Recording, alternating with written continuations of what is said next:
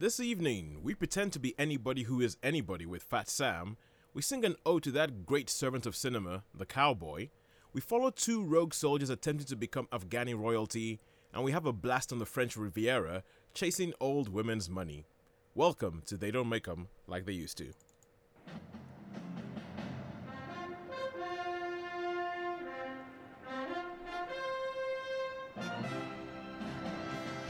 Hello and welcome to another Friday evening at the movies. Welcome to They Don't Make 'Em Like They Used To. Welcome to Sunshine Radio at St. Mary's Hospital on the Isle of Wight. Now, what is this show? Well, my name is Tosin. I will be your host through the next hour and a half as we go back through the history vaults of Hollywood. We're going to talk about movies made pre-1980 in Hollywood and talk about how great and wonderful they were. With me, going back through time, are Sean. Hello there. And Sharon. Hello. And yeah, we have a couple of great films for you today. But Sean, Sharon, how you guys doing? I'm well. And me too, actually. I'm pretty good. Enjoying the sunshine, though struggling a little bit in the heat at times. When all those years I worked in an office, I used to think, oh, why would it be nice working outside? And then I'm sweating away outside. Sometimes I think, a bit of shade wouldn't hurt. But that's human beings, isn't it? But no, I love working outside. So I've enjoyed the warm weather this week. Cool. You guys haven't been too affected by festival goers, have you? No, we just rearranged our because I'm a gardener, we rearranged our route so that we avoided Newport on the arrival day. And so we had a couple of clients who were in that fairly Barton area. So we basically rescheduled them so that we weren't affected. Yeah. I've been trying to avoid Coppins Bridge like anything. I've been trying to think any routes I can use. What about the festival? You going to the festival, Toes? No, I'm not going to the festival. No. Not going to the festival. I have other things to spend money on at this point in time. I can normally hear it from my house, so I don't tend to need to have to go. But the last night I didn't hear a thing, so I don't know what tonight will be like where the proper bands start. But I haven't. What do you mean proper bands? What's proper bands then? Well, normally the Thursday night it tends to be the support acts, local stuff, okay. and yeah. They don't have the headliners, do they, on the Thursday night? But I didn't hear a peep last night at all. Oh, wow. But normally it's like I'm sitting in the front row. It's like a blasting in my bedroom, especially. I think sometimes it depends on which way the wind's going. Which way the wind's blowing, definitely. Yeah. Well, I guess Sean, because you're in Newport, you can't really avoid it that much, can you? No, not really. No, it's can't really avoid it that much. I don't mind it though. I quite enjoy seeing all the people bustling about. Yeah, it's quite nice in the summer when you see them all in their colourful gear and stuff. So yeah, strolling around Newport, thinking, oh, look at is that a native? Yeah. And I look at you look quite conspicuous sometimes. Yeah. When you are wandering around Newport. I had that weird experience on Festival Day when everyone came to the festival, where I came over on the ferry that day. A friend and I had been on the mainland, and it was like spot the locals, and we stood out as if we had like a sign above our heads. We really did. And there was 4 of us on the entire ferry. There were 4 what I would identify as like local people. Wow. It was just so funny. I bet it was colourful, wasn't it? It was, yeah. It made us laugh so much because it was like we were looking around thinking, can we spot them? And it's like, yeah, we can spot other locals. I'll tell you what, no, this is. I've actually started feeling like a local now because festival happens. I'm like, oh, for goodness sake, oh, that traffic, oh. You've arrived, Toes. Yeah, I know. I feel like, all these kids are going to come over with their loud music and their beer and their drugs and their painted faces and their feathers in their hair. Oh, I wish they would just leave. Oh, you can't say that. Well, no, I'm still having this. Welcome to the Isle of Wight. So wait, how about you, Sean? You going, or is your daughter going, or anything? Yeah, my daughter's going. So I mean, she goes every year with the friends and that.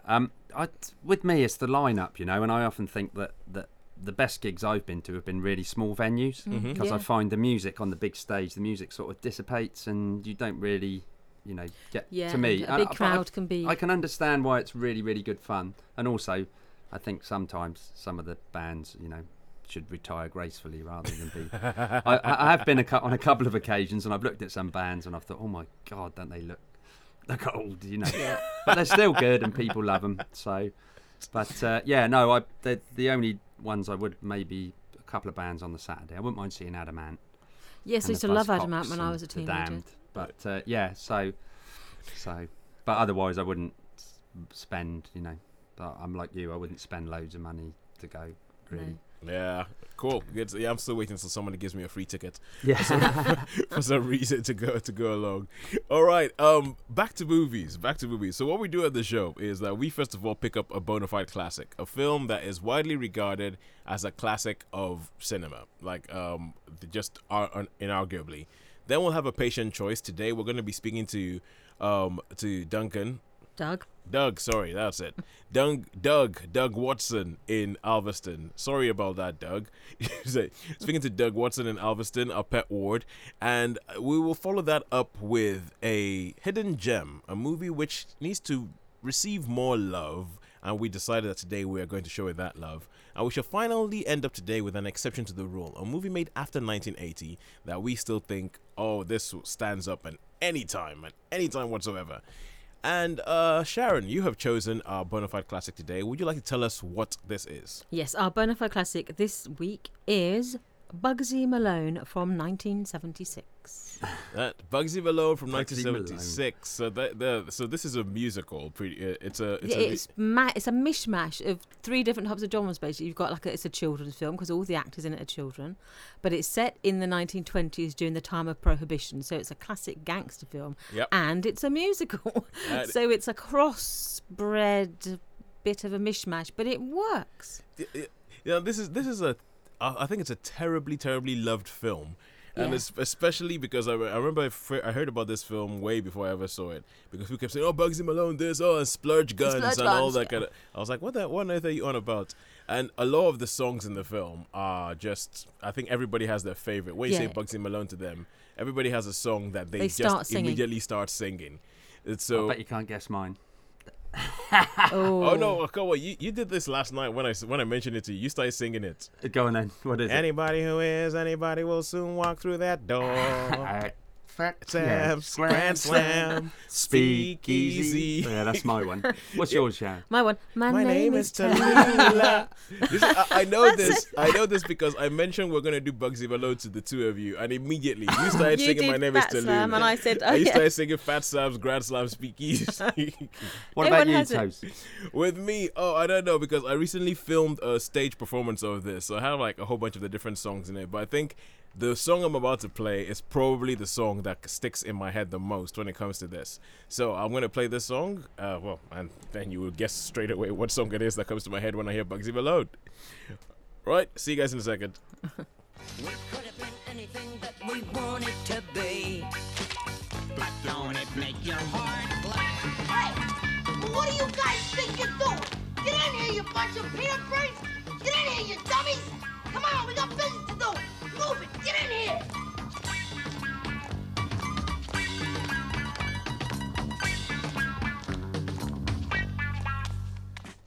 Yes, and that is the song that comes to my mind when I hear Bugsy Malone. So, yeah, I think the last time I actually saw this film, it was one of these, I'm not sure what they've heard of, secret cinemas. Yeah. Yeah, essentially, when you have it's usually when you get the ticket and you go to this venue and they tell you how to dress up and everything like that. And when you go in there, they have a big screen, and essentially they do things like I think they showed Alien. They've done things like shown Ghostbusters in like an abandoned school and all that kind of stuff. So they will show you a film in an area or in a venue that is reminiscent of the film itself. And we went to this place called the Ritzy in East London, which is made up like a 1920s Art Deco place. And they done the whole place up to look like Fat Sam's Grand Slam Speakeasy. So they had like dancing girls on the stage, and they had them look like the ones in the film as well. So they had like, I think it's like four white girls and one black girl with the afro thing. They had like a boxing ring somewhere there. You came in there, everybody was. So you wanna be a boxer? Exactly. So you wanna be a boxer? So yeah, they had really the whole themes are really good, and the names as well. Isn't there someone called Knuckles? I remember. Yeah, there's Knuckles. Knuckles called Knuckles because he's always cracking his knuckles. Yeah. It's like stop cracking your knuckles, but that's how I got my name, boss. So yeah, but okay. So Sharon, you want to tell us a little bit? Well, tell us a little bit about the film and why you chose it. Yeah, well, the story basically, it's set in the 1920s during Prohibition, though. this is obviously acted by children. It's the rise of the gangster, Bugsy Malone, and how he comes across these rival gangmen, Fat Sam and Dandy Dan. And Andy Dan. Yeah. and in their sort of battles, they have... they've obviously moderated the themes of the sort of gangster era to fit the fact that it's been all acted by children. Yeah. And so, as you said, the Tommy guns, are they Tommy guns? The ones with the they round... look like, they're supposed to be like Tommy guns. How like splurge guns. So they throw out like custard pie mixture, don't they? That's it. Yeah. This goo. And then all the cars are like these proper vintage cars, and then they have to pedal them. So you see them like pedaling like mad in these classic cars. So the story is, there probably isn't lots to the story, but as he goes through his journey, Bugsy, played by Scott Baio. Yeah. And I remember him from Happy Days. He was Chachi in Happy Days. But he was obviously quite young when he did this in 1976. But it was in that era when he was very popular as the young Chachi. And then obviously there's Jodie Foster is Tallulah. Yeah. And other people we know later, Dexter Fletcher. Yeah. He was Babyface, but he went on obviously to act and to direct as well. So quite a few famous people sort of found their way in. Well, you picking this from just continue your Dexter Fletcher season. love thing, yeah. Yeah, I hadn't thought of that, but it would it fits. Yeah. There can't be many more things he's actually been in that I like. And it was directed by Alan Parker, who's got this amazing sort of bibliography, hasn't he? Or what's filmography of all the different things he's been involved in over the years. Well, and the thing is also, Alan Parker seems to be, whenever you mention Alan Parker, people always talk a lot about his use of music in his movies. Yeah. Because he also did The Commitments. Yeah. He did, yeah. He did The Commitments, didn't he? He did The Commitments. He directed the movie version of Evita. So music always seems to be like a big thing for him. And yeah, but so he came up with it. But do you have any idea why he decided to make everybody in the film a kid? No, I didn't. I looked into sort of the cast, but no, I don't know why they decided to do that. It's just one of those weird things where you're like, why do they do it? It works, and I think the film, because as you said, the storyline is a sort of standard 1920s gangster. You could easily do a Bugsy Malone and cast it with adults. Yeah. And just make it like, make it bloody and everything like that. But I'm not sure it would stand out as much. And they all play as adults. They don't ever play as children. And they've got like painted on moustaches, haven't they? And they've got the mannerisms as if they are grown up, but they're all children. Yeah, so, especially Jodie Foster, who, for my money, acts everybody off the screen in this film. Yes, when you see her as Tallulah, she's, a masterclass. But then I think she's great in a lot of movies as well. I think she's... This was during her sort of Taxi Driver sort of era, wasn't it? When she was the biggest sort of young actress in the... And I like her as a director as well. Yeah. I'm sure we'll be talking about that later. Yeah, she sort of seems to be able to turn her hand at most things. But I think, for me, this film, I think I saw it roughly just after it came out. So I was a child when I saw it. So you immediately think, yeah, we could do that. We could be those people. And so that grabs you then. And then obviously the audio you get when you watch it again, you think, actually, this is still such fun. When you sit and watch them, the music just draws you in, and the fun of it draws you in, and the ridiculousness of it draws you in. Mm-hmm. So I think all of those things combined makes me think, this is a proper classic. I think you watch, even if you sat down children today, I think once they got past the obviously the sort of the staginess of it, I think they would just love it still the way we did. I do think it's a very, very, very good film. Oh, just thought of something. Okay, so when you say Bugsy Malone, I think Bad Guys, but I think my favorite song in the film has to be the one that the sweeper guy in Fat Sam's Speakeasy because he keeps wanting to get on stage and he keeps asking Fat Sam, "Hey, when I get my audition?" And Fat Sam is always like, "Tomorrow." Yeah. And then he has this song where he goes, "Tomorrow never comes," and it's like a quiet moment where it's just him and one of the dancers who do this, and I just love that song. Yeah. And it's one of the weird things about the film is that when they wrote all the songs, they recorded all these demos for obviously the demos were sung by the adults who wrote the songs and all that. But when it came to, and they always planned to re-record the songs with the kids, but they ran out of time. So when the film was released, they just had like all the adults singing the song. So whenever a song comes on, it's like an adult voice but a kid miming along to it. And so I think Alan Parker himself is kind of like, I'm not happy about that, but it's just one of the weird things about the film that just sort of make you remember, like, it's one of the quirks that really like, because I was listening to something this afternoon and I was listening to So You Want to Be a Boxer, and there's some of it in there you think, Yeah, their voices are just complete opposites to what you see, these little tiny boys Yeah. with these sort of big booming voices that come out. And so, that's just some of the fun of it, I think. It's that- like, even though It is a good let fun me movie. have Yeah. him, Joe. Yeah, that's it. Did that Scott Baio go on to do much else? He was in that, what's that MD one? Oh, Did Diagnosis Oh, Murder. Diagnosis Murder, I never- yeah. he was I've in not that. seen that. Oh, if you ever had, well, I work shift, so I got to watch daytime television. Ah. So it was a staple of daytime television for decades. It really was in the afternoons. You turned over on the television, it was Diagnosis Oh, right. Murder was on at some point. Either that or Murder, She Wrote. Yes, one of those. Now it's one of these sort of antique bargain hunt type things. But in the so 10 years ago, it was Diagnosis Murder every afternoon. Ah. What? So he was in that as an adult, and then he did Chochi Loves Joni. Yeah, or which something. it was a Yeah. spin-off of Spin-off from Happy Days. from What was Happy it- Days. What was the other spin-off from Happy Days? Remember? Laverne and Shirley. Yeah. I remember that I one. I used used to to like quite Laverne enjoy and that. Yeah, I Shirley. used to like Laverne Also, and Shirley. Mork and Mindy. More comedy, of What course. was that? Yeah, that was as well. That was a yeah. spin-off from Happy Days, yeah. Yeah, because Whoa. Mork appears in. He does appear in Happy Happy Days, doesn't Days, he? yeah. One Yes, episode, yeah. He does, Yeah. yeah.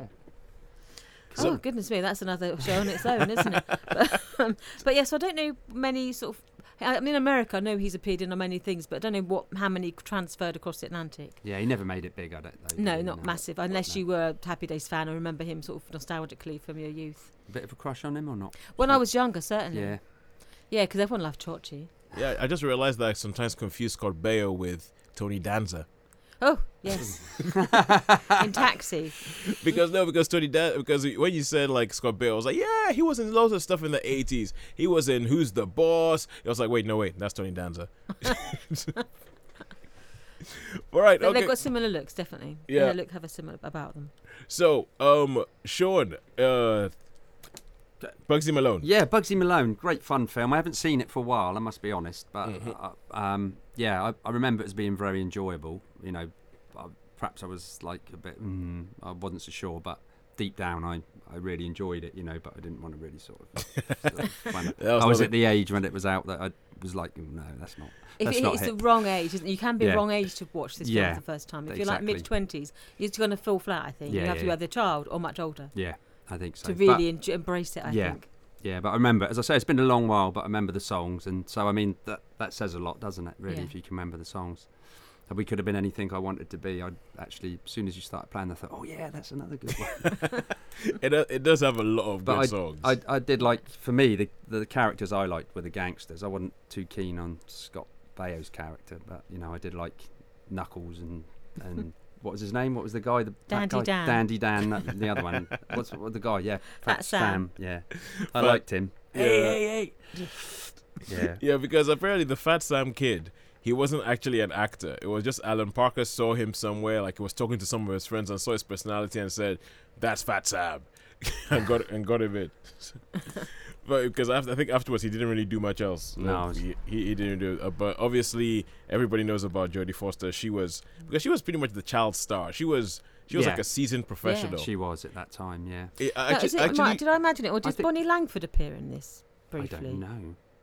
I might be oh, thinking she of- does. Does So she? Yeah, because think- there's the kid with massive ginger hair. Massive ginger hair. who shows yeah. up and has like a really really short bit because they're auditioning replacements for her.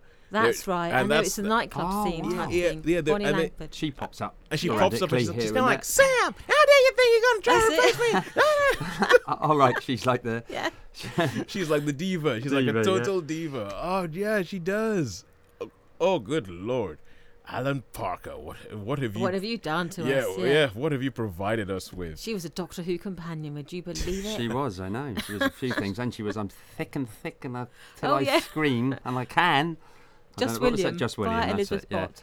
What was her name? Violet Elizabeth Bott. Violet Elizabeth Bott. Yeah, I knew it was something. I just remember. I'm thick. I scream until I'm thick. Well, maybe we'll have to do a Bonnie Langford special, Oh. or maybe not. We'll see. She's a good dancer, though. Good singer and dancer, I think. We'll see. Okay, on that note, we move forward. Thank you very much for that, Sharon. Thank you very much for that. And thank you, Alan Parker, Scott Baio, Jodie Foster, and all of this. Oh, actually, I was going to say something about Jodie Foster. Yes. Jodie Foster, I was listening to an interview with her, and you mentioned Taxi Driver. Yeah. You talk about her being a seasoned professional. She said, Oh yeah, because by the time we made Taxi Driver, she was obviously the youngest person on set, and people were always sort of like, because it was dodgy material, or it was like sensitive material that they were trying to figure out about her. But she was like, yeah, but by that time I'd made more movies than Scorsese and De Niro had made. And you're like, what? Oh yeah, That sounds crazy, but yeah, she was like, yeah, I made more movies, so I knew what I was doing on the movie set. They were kind of like, and they're like, dang, this. and she wasn't that protected. I gather from some of the things you read that she was fully exposed to things that she probably shouldn't have been at that age. Well, yeah, it's Hollywood. Yeah, As we said last week, Sharon, that's Hollywood. That's Hollywood. And but she did that. But thank you, Jodie Foster and everybody else. But now we move on to the section of the show where we talk about a patient choice. So every Friday evening, I go into our pet ward, Alveston, and speak to at least one patient who tells us a story about the first time they went to the cinema. And I am bumped into Doug. Sorry about that, Doug. Bumped into Doug, and this is what Doug had to say about probably the earliest memory he has of going to the cinema.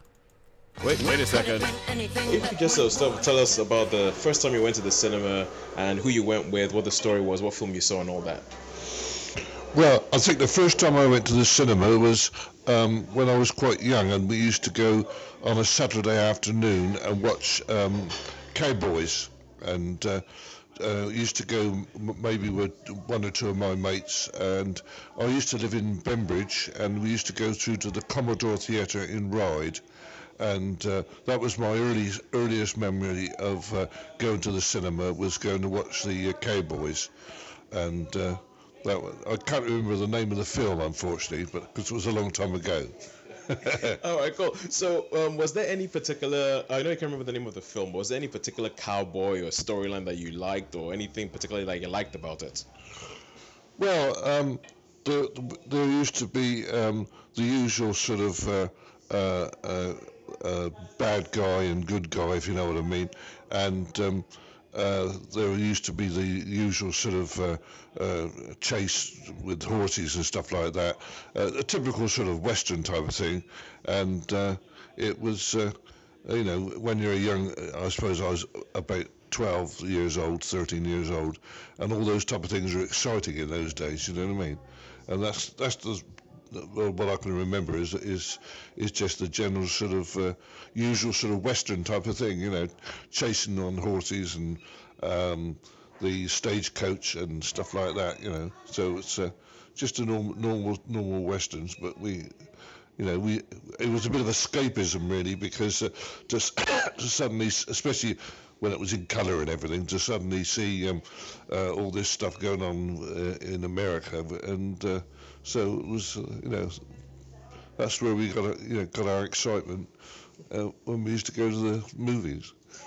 Also, so since then, I mean, okay, so this was your first thing in Westerns. Yeah. How do you approach Westerns? Like, how did it develop as you grew older? Did you continue watching Westerns, or did you switch to other kinds of movies? Oh no, I mean, to say that was sort of most of the young kids of my age were into Westerns in those days. But of course, since then, I've sort of branched out into other things. I must admit, now I don't go to the cinema quite as much as I used to. I mean, I've seen most of the Bond films in cinema, and things like Silence of the Lambs, and also some of the big classic movies, Titanic, for instance, and things like that. So those are the type of things I've watched in recent years, But I'm not a regular cinema goer unless there's something really sort of a big sort of major blockbuster, if you know what I mean. I know a lot of people are into the Star Wars trilogies and stuff, but I've personally never been into Star Wars. It's not my cup of tea, So that's. Thank you very, very much. Thank you, Doug. Thank you, Doug, so much for being part of the show. So. Now, Sean, when I was speaking to him, and he was talking about, like, Saturday morning Westerns and everything like that, and, like, the love that all these kids had for them, and I was thinking, like, I was thinking about you, and Oh, your thank you. and your crazy nice. love for westerns, because you lap westerns Oh, up. you big time. Yeah, and so when did that start for you? Like, was it something similar to what Doug was saying, or like a Saturday morning thing, or like, everybody? Because it seems like westerns were like the big thing of the day. I think Doug nailed it when he said it was escapism, because things were fairly sort of austere, and there wasn't, and you'd see these westerns, and there was shootouts, and there was big landscapes, and you've got the good guy, bad guy chases. I used to like some of the cowboy and Indian films. I used to call them, more than now it's politically correct, I think it's Native Americans, but Yeah. and it was all, whoa, did this really happen? But it might not have been particularly historically accurate, but yeah, I think it was escapism and adventurism. But what was interesting with Doug was that he said Star Wars, and yet really Star Wars is a western It's a in western. space. Yeah. It's just a space George western. Lucas so- always said that, didn't he? Yeah, that yeah, it was yeah. a space And- opera. And I think there's a lot of movies that are westerns, in guises like. Oh, so, yeah. So it sort of really captures imagination. But the thing I remember was, and I was quite young, and going back to my dad now as well, and he used to like to take me to the movies. And I remember that I specifically remember this, and I was quite young. He took me to see the Return of the Seven and the Magnificent Seven, a double bill, and they used to be continuous performances, so they didn't kick you out. So if you wanted to, you could just go in the cinema and you could stay there all afternoon, and you could watch the films again and again. Yeah. So because there was no one used to come and take you out. But I remember we saw them the wrong way round. So and that's what I specifically remember. We saw the Return of the Seven first, and then the Magnificent Seven afterwards. But you imagine so that was like, oh, I love westerns. I love the characters. And yeah, it's just great escapism. So I think that most people, you like westerns too, I do Shannon. like You westerns, do like yeah. westerns too, yeah. See, Yeah, Shannon likes the similar westerns. influence, because my mum worked nights when I was a child. So from the age of 5 to the age of about 11, I spent all my evenings with my dad and my 2 brothers. And being the youngest and the only girl, I was not the one who chose what we watched. So I grew up watching westerns, war films, Starsky and Hutch, all these, The Professionals, all these programs from the 70s that have a major influence on what I sort of, to me, the things I think of as like, oh yeah, good film. Oh, I love westerns, absolutely. And yeah, because my dad used to love westerns as well, so Yeah. that was something that we would happily all sit down together and watch a western. Yeah, they were popular for decades, weren't they? Really? Yeah. Well, because I feel like the Hollywood always goes through like phases, and I think there was a time when the musical was like the key form of entertainment. That this is what's going to, if you want to make loads of money, it's going to be a musical.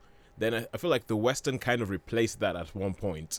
Then it was almost like the action movie came and kicked that out during the 80s, where it was like you had to make a big blown up action movie, and nowadays it's like a superhero movie. So Yeah. I feel like superhero, and what you were saying about like loads of films being westerns. So I mean, a friend of mine was talking about how superhero movies nowadays they get to the point where they just make loads of different genres, but within the superhero movie or within the comic book movie thing, like Guardians of the Galaxy, for Yeah. instance. You're saying like, yeah, that's pretty much a western. Yep. It's pretty much a western Yeah, space. it is, isn't it? Definitely. Even like with the way the people do, like you had the TV show Firefly, which was very obviously, and the guy who created it, Joss Whedon, he made no bones about the fact that this was aping a western. The main character dressed like a cowboy. Everybody shot from the hip. Like even the way they drew their guns and everything like that was totally, and whenever they went to a planet, it was like, when you ride into a different town, you ride into another town in the western, and there's a tumbleweed going, and there's the evil mayor who's like oppressing the townsfolk, and they've got to like liberate them because they're the white-hatted cowboys and the black-hatted cowboys are gonna come in. It's I think the themes within the western they're just going to live forever. And even though the western's making a little bit of a revisionist comeback, in that, as you said, things not being historically accurate, so they're trying to make westerns that might be a bit more historically accurate and might be a bit more true to life than maybe they could have shown in the heyday of the western in the 50s or something like that.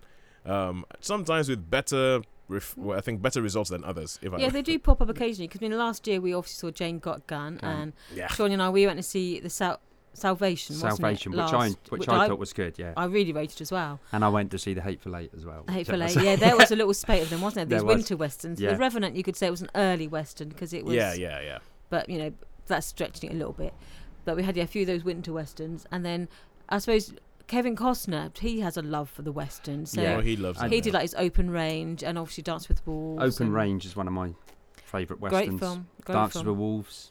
Wyatt Earp. A lot of people don't rate Wyatt Earp. But No, I think Wyatt good film. Earp's really good. Tombstone. That was Tombstone, similar to Aid. yeah. So every now and then they do sort of pop up where they're a modern director will say, "Oh, I think I want to make a western," and they do appear. But yeah, its heyday certainly was in those sort of 40s and 50s. Yeah, But when Doug was talking, I was just thinking about, you know, there were those occasionally on BBC Two you'd get the Hopalong Cassidy sort of serials would be played. Yep. And I was thinking when we went to see Hail Caesar earlier in the year, Oh, yeah. there's Oh, that yeah. skit in it, isn't it, about the Western actor who does his own stunt riding. You know, he rides upside down and he's swinging off the back and he does the Cossack jumps all over the place.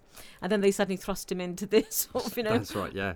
comedy of manners type of film. Oh, yeah. It's one of the funniest What was things his in name the film. again in the film? I can't Is it remember. Kobe something or Kobe. Hobie something? It's Hobie. Yeah, Hobie. Hobie Doyle. Hobie Doyle. That's That's it. Because he was based on like an What a great Audie name. Murphy type character, wasn't he? Yeah, he was. Audie because- Murphy was that happy-go-lucky. Oh, I'm just a No, he was happy based on cowboy. the singing cowboy. Who was it? Roy Rogers. Roy Yeah, Rogers. yeah. It was based. Oh, of course he does yodeling, doesn't he? In yeah, the film, he does. was based on the singing cowboy. Yeah. So- They were popular at one time, singing cowboys, weren't they? You forget about Roy Rogers because he's obviously so much of his time, but he was a huge star. He was a Yeah. big star. Yeah. with Trigger, his Trigger, horse.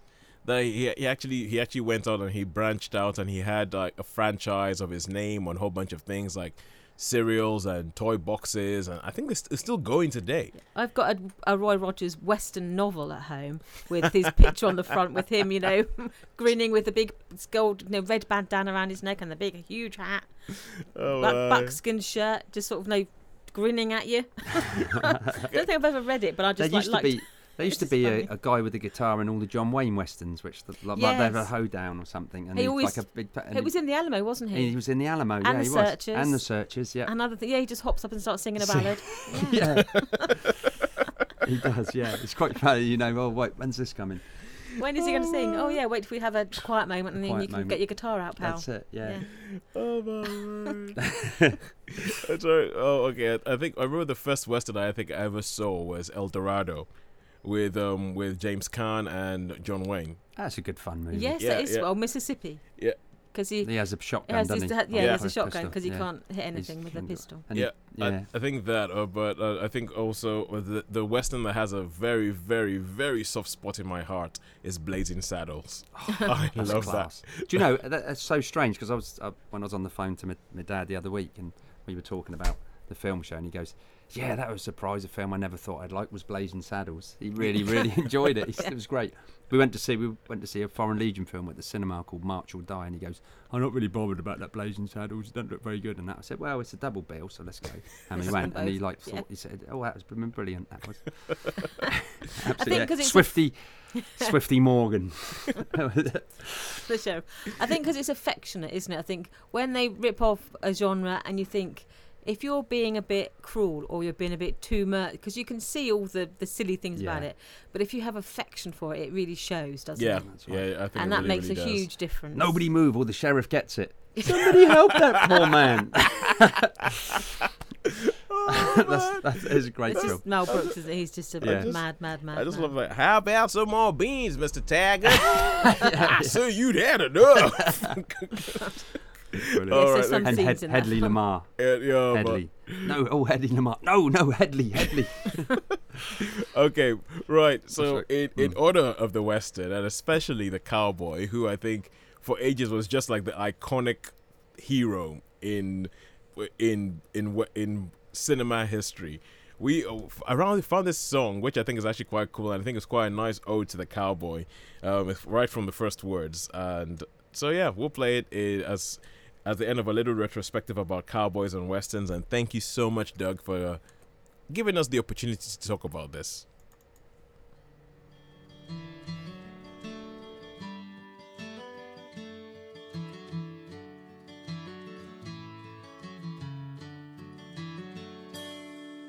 Well, you don't see him much on the big screen anymore.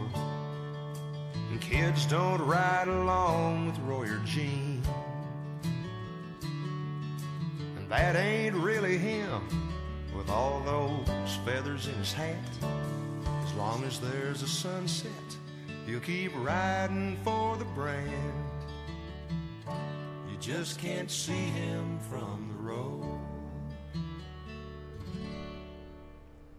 Yes, Nice. Yeah, it's nice, isn't it? I only just found out about that today. It's called "You Just Can't See Him from the Road" by a guy called Chris Ledoux. Never heard of him. Yeah. So It's got nice. It's got talky bits in it as well. I quite like the songs with talky bits in. it is very, very Western. Very, very. I think a funny thing with country music, which is obviously country and Western linked with the Western. I always find that I think sometimes it can be extremely cheesy, and you think, oh, for goodness sake, what? But then sometimes it's almost the best medium in which to tell a story. Yes. Yep. I really. There's some good stuff, yeah, but you have to get past that, yeah. You have to get past some of the That wince factor. some of the sometimes when you horrible, listen. horrible cheese. Yeah. So okay, now we go into a section of the show which we call the hidden gem, and this is where we pick a film or somebody picks a film that we think, oh, this film needs to have more recognition. We have a Facebook page, or just They Don't Make Them Like They Used To, and people go on there and they suggest films that we should talk about. And this is this is a suggestion from Giles, who came in and who said this. And we actually meant to record Giles talking about the film that he chose and why he chose it. So here's Giles talking about his choice. Oh, hello, I am here with Giles. And Giles, you chose The Man Who Would Be King. Would you like to tell us why you chose The Man Who Would Be King for They Don't Make Them Like They Used To? Well, sometimes there's a coming together of just two actors who are on their game with a solid story and a great director. And I think this film is a hidden treasure. It stars Sean Connery and Michael Caine as just two actors who just know what they're doing. The story is essentially about Sean Connery and Michael Caine play these two British soldiers in the previous century, 1800s, who come across this tribe, for want of a better word, and are about to be killed when the tribe notice that Sean Connery has a Mason's amulet, and they think he's a god because the Mason's symbolism is part of their religion.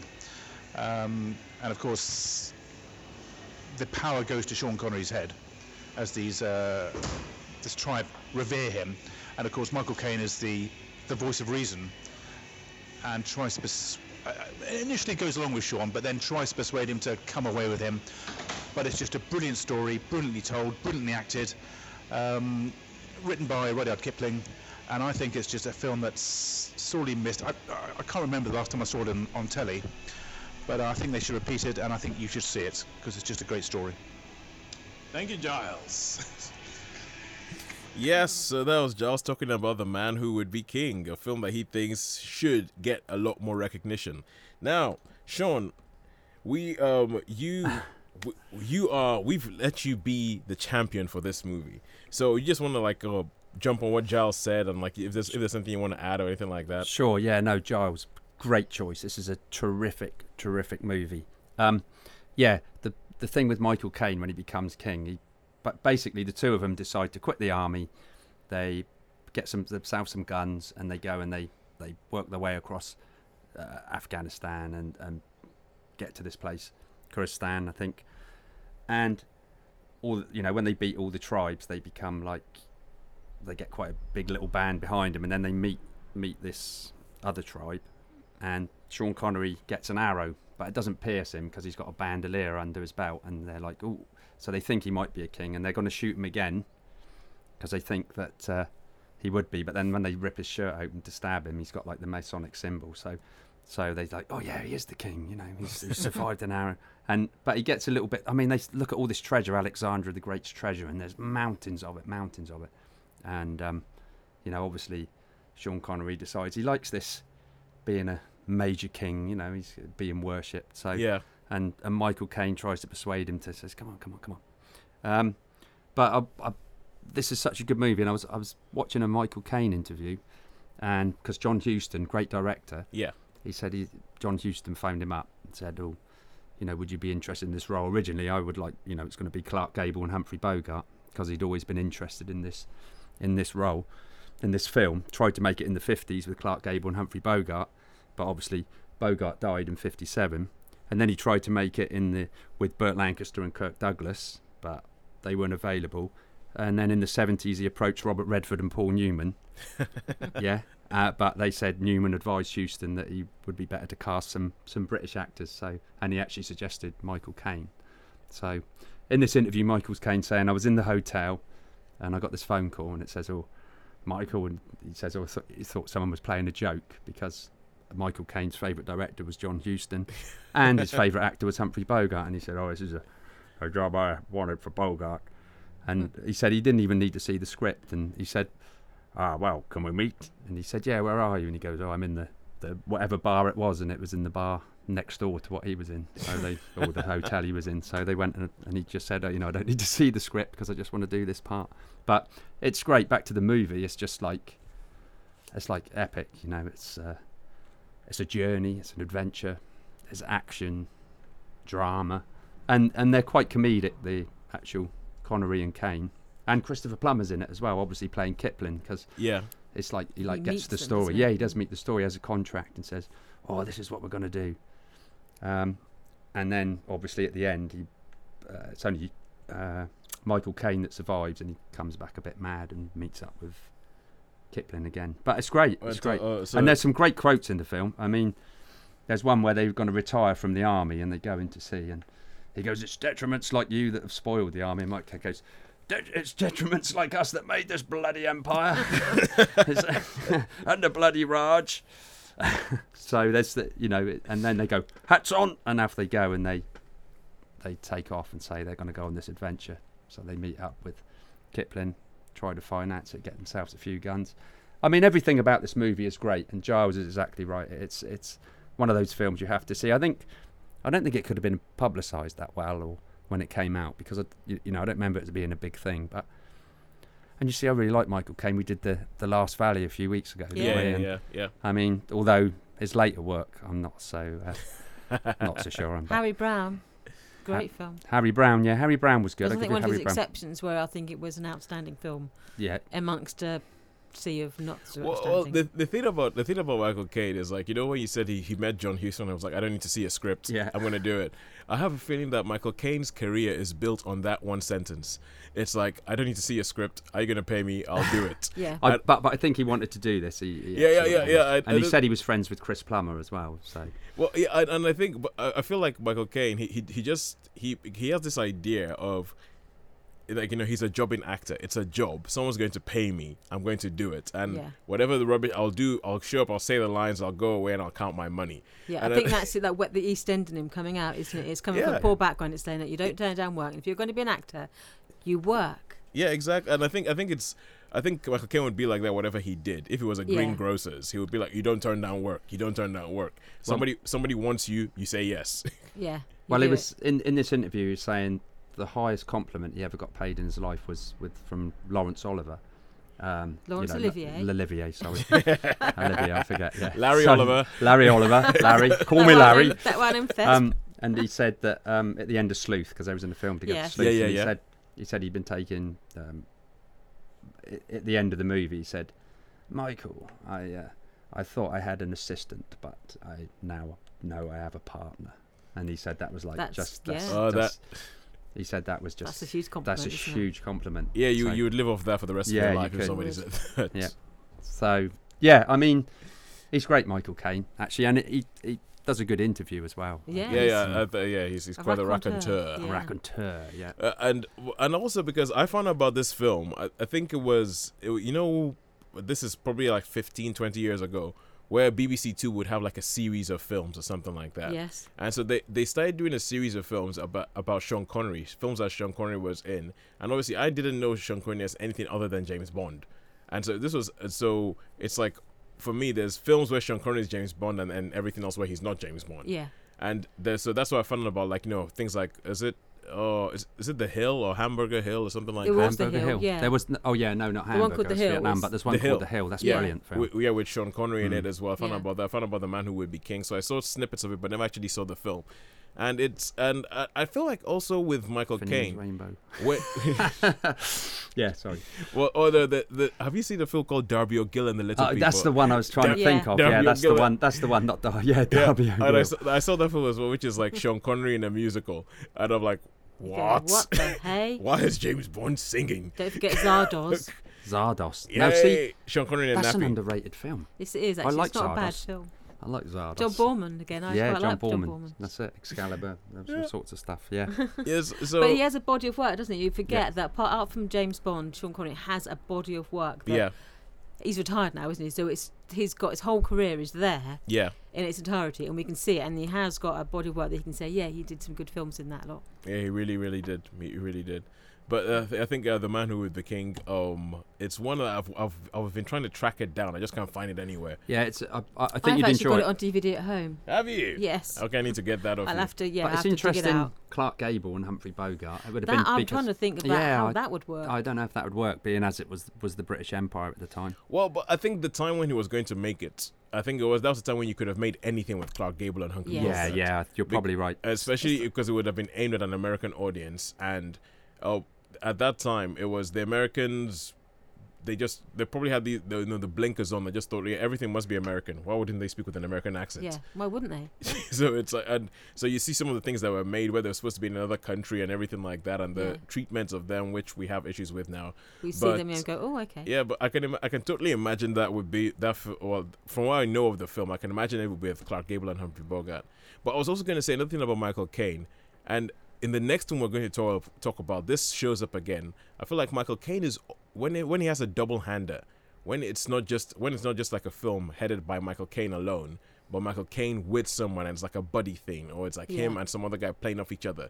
He seems to be awesome when he has that. He seems to be awesome when he has that. But when it's just him on his own, it can be a bit more hit and miss. Yeah. On about back to the interview about with Michael Caine, he was saying Alfie, because apparently the film Alfie. Yes. He said it bombed in France. What's it all about? France, Alfie? France, it totally bombed in France. He said Did it they really? hated it. Yeah, and it said that he was talking to his French friend. He said, well, the French people couldn't believe that a British man could seduce 20 women. So They're like, I know this is supposed to be escapism, but some things are too far. Zut alors. That's not possible. But yeah, no, you're C'est right. He's impossible. he is good. He's and when he's buddied up with someone. Yeah. All right, cool. Then now we're just gonna have some music, which is a theme from The Man Who Would Be King by Maurice Jarre or Jarre. I never know how to pronounce that.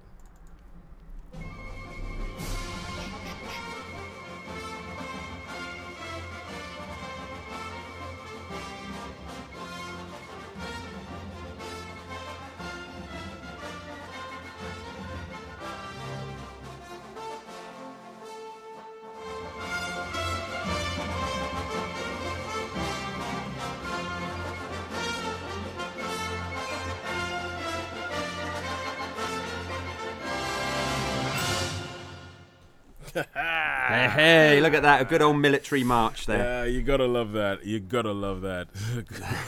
Good old Maurice. Yeah. Good old Maurice. Now we go into the final section of the show. Or the first part of the show. And this is a bit where we talk about an exception to the rule. Where we talk about a film made after 1980 that we think this is still good enough to be mentioned at any time of cinema, any era this film would fit in. And the title of this film actually could be a theme for, quite frankly, for everything that we've done. Because I was looking at the list of films we're talking about, and I was saying, well, they'll have this sort of like crime element to them. Is that kind of like, it's not really gangster, they're not all con men or anything like that. But I think that you could pretty much say that every single film here is based on Dirty Rotten Scoundrels. Yes. Yes. You are right. Yes, which is the film which I have chosen today as our exception to the rule. This is the 1988 comedy starring Michael Caine, him again, Hey. and Steve Martin in a sort of double-hander as two con men on the French Riviera. So you start off with Michael Caine, and he is this sort of like he's this sort of like debonair, really well polished gentleman who lives on the French Riviera, but he's a con man, but he specializes on preying on older privileged women who show up, well, from whatever background they come from, because his thinking is, well, they don't deserve the money. I'm going to relieve them of the money, and I'm going to spend it on art and culture and all that kind of stuff. So at least the money will be being good, put to some good use. And Steve Martin shows up as this brash young American on his patch he's not, because like what you would say, like the Michael Caine character is a bit more into the long con. So he's all about, we're going to do this and we're going to get thousands and thousands of pounds. Steve Martin is just a bit more like, look, I'm just going to do whatever it is so I can get a bit of money so I can get a bed for the night or I can eat my next meal. And he'll pick pockets, he'll do all that kind of stuff. And Michael Caine's character, he's kind of like, okay, no, this guy he's on my turf. He's getting in my way. I need to get him off my turf. And but in the end, they end up pairing up, and he has him as pretty much as his apprentice, trying to teach him how to do a long con and all that kind of stuff. And it's quite funny because it goes through bits where they're like, master and apprentice, then they're rivals, and then they're both fighting for they have like this bet saying whoever manages to get $50,000 from this woman, whoever does that wins the bet, and then whoever wins the bet stays in the French Riviera, and the other one has to leave. And it just goes through all these things, and I think it's just it's one of these, you know how it is when you see a comedy, and you see some comedies that feel like they're trying a bit too hard. Yeah. And you just feel it isn't working. I'm not buying it. This isn't, no. But this is one of those comedies where it just seems to flow effortlessly, where you feel like it's just like this romp from start to finish, and one thing goes into another, and you can see how when things escalate, you're like, oh my word, that isn't contrived. That actually makes sense how that goes to all the way up to the ending of the film, which I will not reveal, but it has quite there's quite a twist at the end of what happens, and I think it's just actually just a lovingly made film directed by Frank Oz, who does the voice of Yoda. I see, isn't he Yoda? Yeah, he is Yoda, and he directed. And Fozzie Bear, isn't he? Was he Bear? Was he a Muppet? I don't know. I think he was. I think that's he was involved in the Muppets. He was, yeah. Yeah, Frank Oz did a lot of the voices of Muppet. I think he's the original voice of Miss Piggy. Yeah. Yeah, he's the original voice. So it's like so Frank Oz, and he directed this film, and it's just like it's a light, frothy romp that I remember when I watched it, I was thinking, oh my word, this feels like, like one of those screwball comedies that you would get in like the 40s or something like that you get like, Cary Grant, or you put someone like that in it, and it would work. And found out today that it's actually a remake of a 1964 movie with David Niven in the Michael Caine role and Marlon Brando in the Steve Martin role, and which makes sense now, because when you think about the way Michael Caine dresses up in the film, it's almost like a homage to David Niven. Yeah. Does he have the tash as well? He has the tash. Yeah. He has the pencil-thin tash. He has a double-breasted sort of like blazer that he wears all the time, and he has that like extremely effortlessly, just sort of like, I'm just classy. Yes, that way he holds himself. The way he holds himself. So no, I think it's a brilliant film. I think it's worth tracking down, and I think it's because it even got turned into a musical. I know a couple of weeks ago you guys were talking about Hairspray. Yes. And I'm sorry you missed that one, Tosin, because I know you love Hairspray. I'm sorry I missed that one. I'm sorry I missed that one. Hairspray is just awesome, full stop. But this has had a similar thing where it was a film, then it got turned into a Broadway musical, won a whole bunch of awards, and there has not been any talk about bringing it back as a film of the musical or anything like that. But I'll just say, if you can, track it down. I think, Sharon, did you say you'd seen it? I have seen Dirty Rotten Scoundrels, yes. Yeah, with Michael Caine and Steve Martin. Yeah, I remember I was saying to Johnny, in our sort of gap, I seem to remember him doing like an Eliza Doolittle with him, where he teaches him how to walk and talk. Yeah, he teaches him how to eat properly and everything. Yeah, how to behave so that people believe that he is a man of class or education. Do you think there was a lot of ad-libbing in this movie? A little bit I've seen. Well, apparently both Steve Martin and Michael Caine did do quite a bit of improvisation, and Frank Oz let them do the improvisation. And there's one particular scene where Steve Martin is locked up in jail, and he's trying to he's trying to beg his way out, and pretty much that's all improvised. And Frank Oz just waited and waited and waited and waited until he thought, okay, he's given all he can give. Then he sent the actor in to go say his line. So so Steve Martin was essentially just told, keep ad-libbing until this guy says his line, and he just goes off on one. And I think it's really, and this is Steve Martin at the point where he was at the height. Yes. He was at the height of his powers, and I just think 80 Steve Martin was awesome. 90 Steve Martin kind of like I think he might have knackered himself out a little bit during the 80s, but it's there's quite a bit of ad-libbing, but it just totally works. And also a special word of mention must go to Glenn Headley, I believe is how you pronounce her name. This was like one of her first roles, and she's a character actress. You might have seen her in quite a few things, but not really know her name. She's not really a star, but she comes in there as she's like a woman that they're fighting over, and she's every bit a match for the two of them. She's just awesome in the film. The funny thing about it is that originally, and it's funny the things you find out, especially now with Wikipedia. Originally, this was going to be a film with Mick Jagger and David Bowie. Okay. So Mick Jagger was going to play the Michael Caine role, and David Bowie was going to play the Steve Martin role. Whoa. Because somebody in Hollywood saw the Dancing in the Street video and thought, wow, we got to get these guys in a movie together. Wow. It was the 80s. Yeah, People were thinking weird things. All I can say is I'm really thankful that didn't happen. Yeah. I am really thankful that fell through, even though David Bowie was apparently quite annoyed. In the end, he was like, man, that could have been a halfway decent movie. And when the final thing came out and they saw the reaction to it, he was a bit sad that he wasn't in it. And also they passed up they might have had Eddie Murphy in it as the Steve Martin role. Okay. Yeah, but Eddie Murphy passed on it, which quite frankly, I'm going to be honest with you, I'm quite glad about.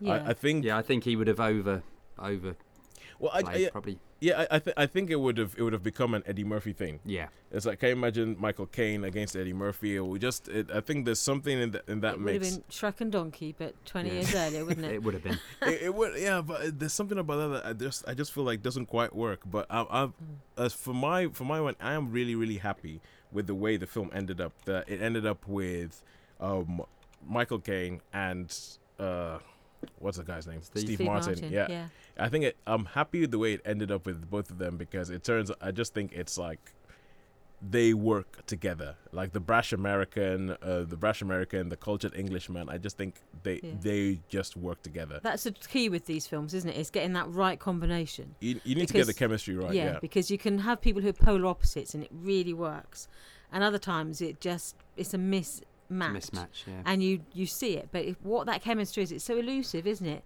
When it works, it just zings on the screen, but when it doesn't, you think, what was it that was missing? Yeah. I suppose it's like with romances on screen, how some couples, you think they should work because they're both attractive, they both can act, yet somehow it just fails to sort of spark. And yet other people, when you find out later that they just couldn't stand each other, and yet on screen they have this sort of sparkling relationship that just sort of lights up the screen. So it's an elusive thing, isn't it? That quality of what makes a screen partnership work. Yeah. If it's like Michael Caine and Sean Connery, whether because they knew each other anyway, or whether because with Steve Martin and Michael Caine they're so different.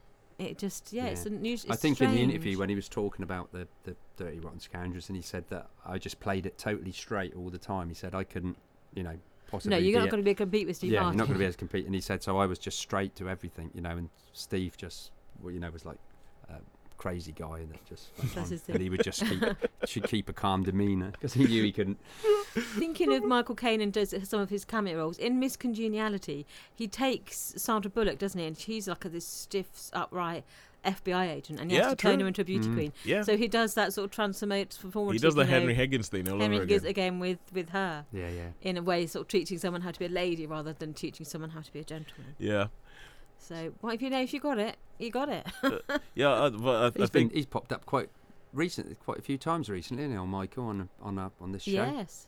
Yeah, he has. All of a sudden, I don't know. It just seems like it's something in the air. He's Perhaps been he's in made over too 100 many films, though, movies, hasn't yeah, I he? was He's been in gonna well say. over 100 films, I imagine. Michael Caine, he's like hay fever. He's just in the air. He's just there.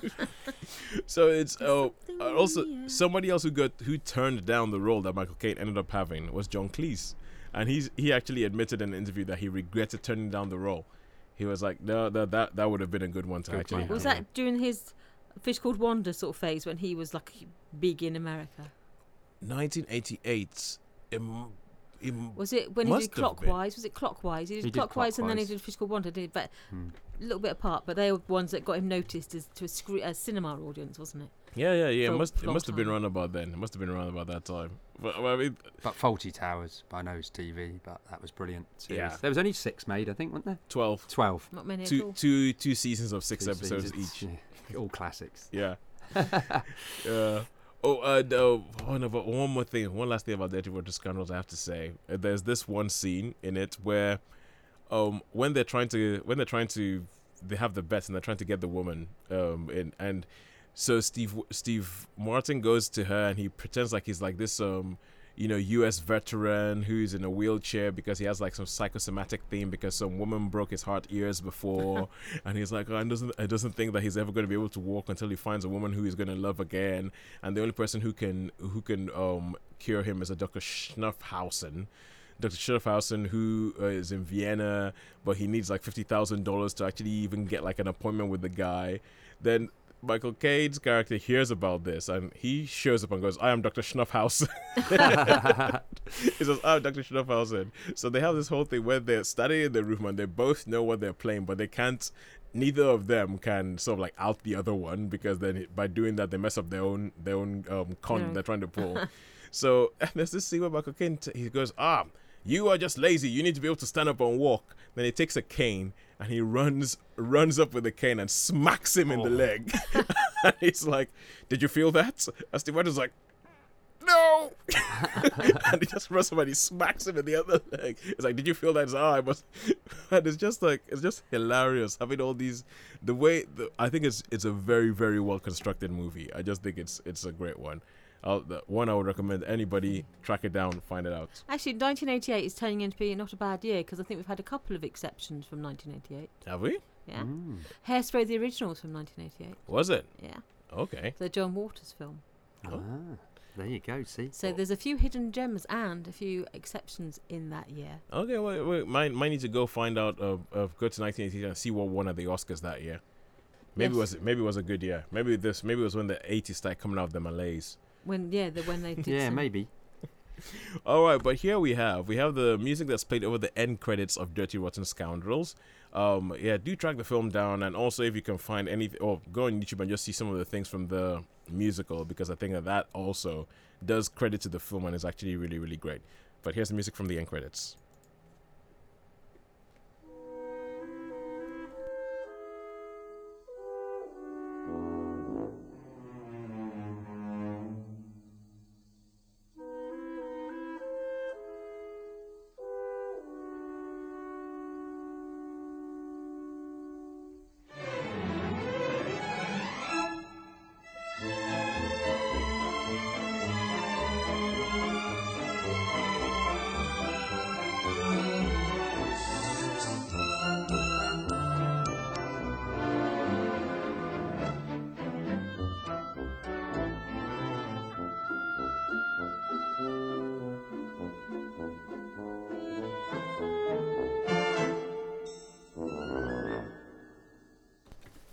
Yes, the end theme music from Dirty Rotten Scoundrels. And I think the music might give you a little bit of a hint as to what kind of thing you're going for. Sean, you said it was a bit like an Agatha Christie. Agatha Christie theme, yeah. Yeah, with a bit of whimsy in there. It's a little whimsical sort of tone, isn't it? It is very whimsical. Very, very whimsical. On that note, I think we've run out of time this week. And so all that's left to say is to say thank you for everybody who's been on the show. For Giles, who suggested the film. For Sharon for picking that. For Sean for talking about The Man Who Would Be King. For Doug for getting us on to westerns and cowboys and everything like that. Until next week, take it easy. Get well soon. We hope you get home. And remember that as always, they don't make them like they used to. Good night, guys.